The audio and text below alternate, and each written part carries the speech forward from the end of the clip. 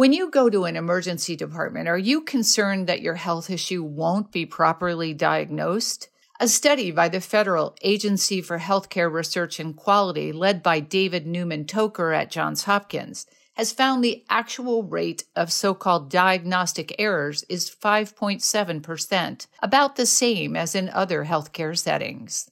The problem of diagnostic errors isn't unique to the emergency department. It's something that happens everywhere. The emergency department happens to be a little bit of a high-risk place simply because patients are sicker. And the context of care is that there are a lot of unknowns and a lot of uncertainty around what's causing somebody's symptoms. So it's a tough place to practice clinically. Diagnostic errors do happen. What the report that we worked on recently suggests is that those errors are much more likely to happen when your symptoms are a little bit off the beaten path.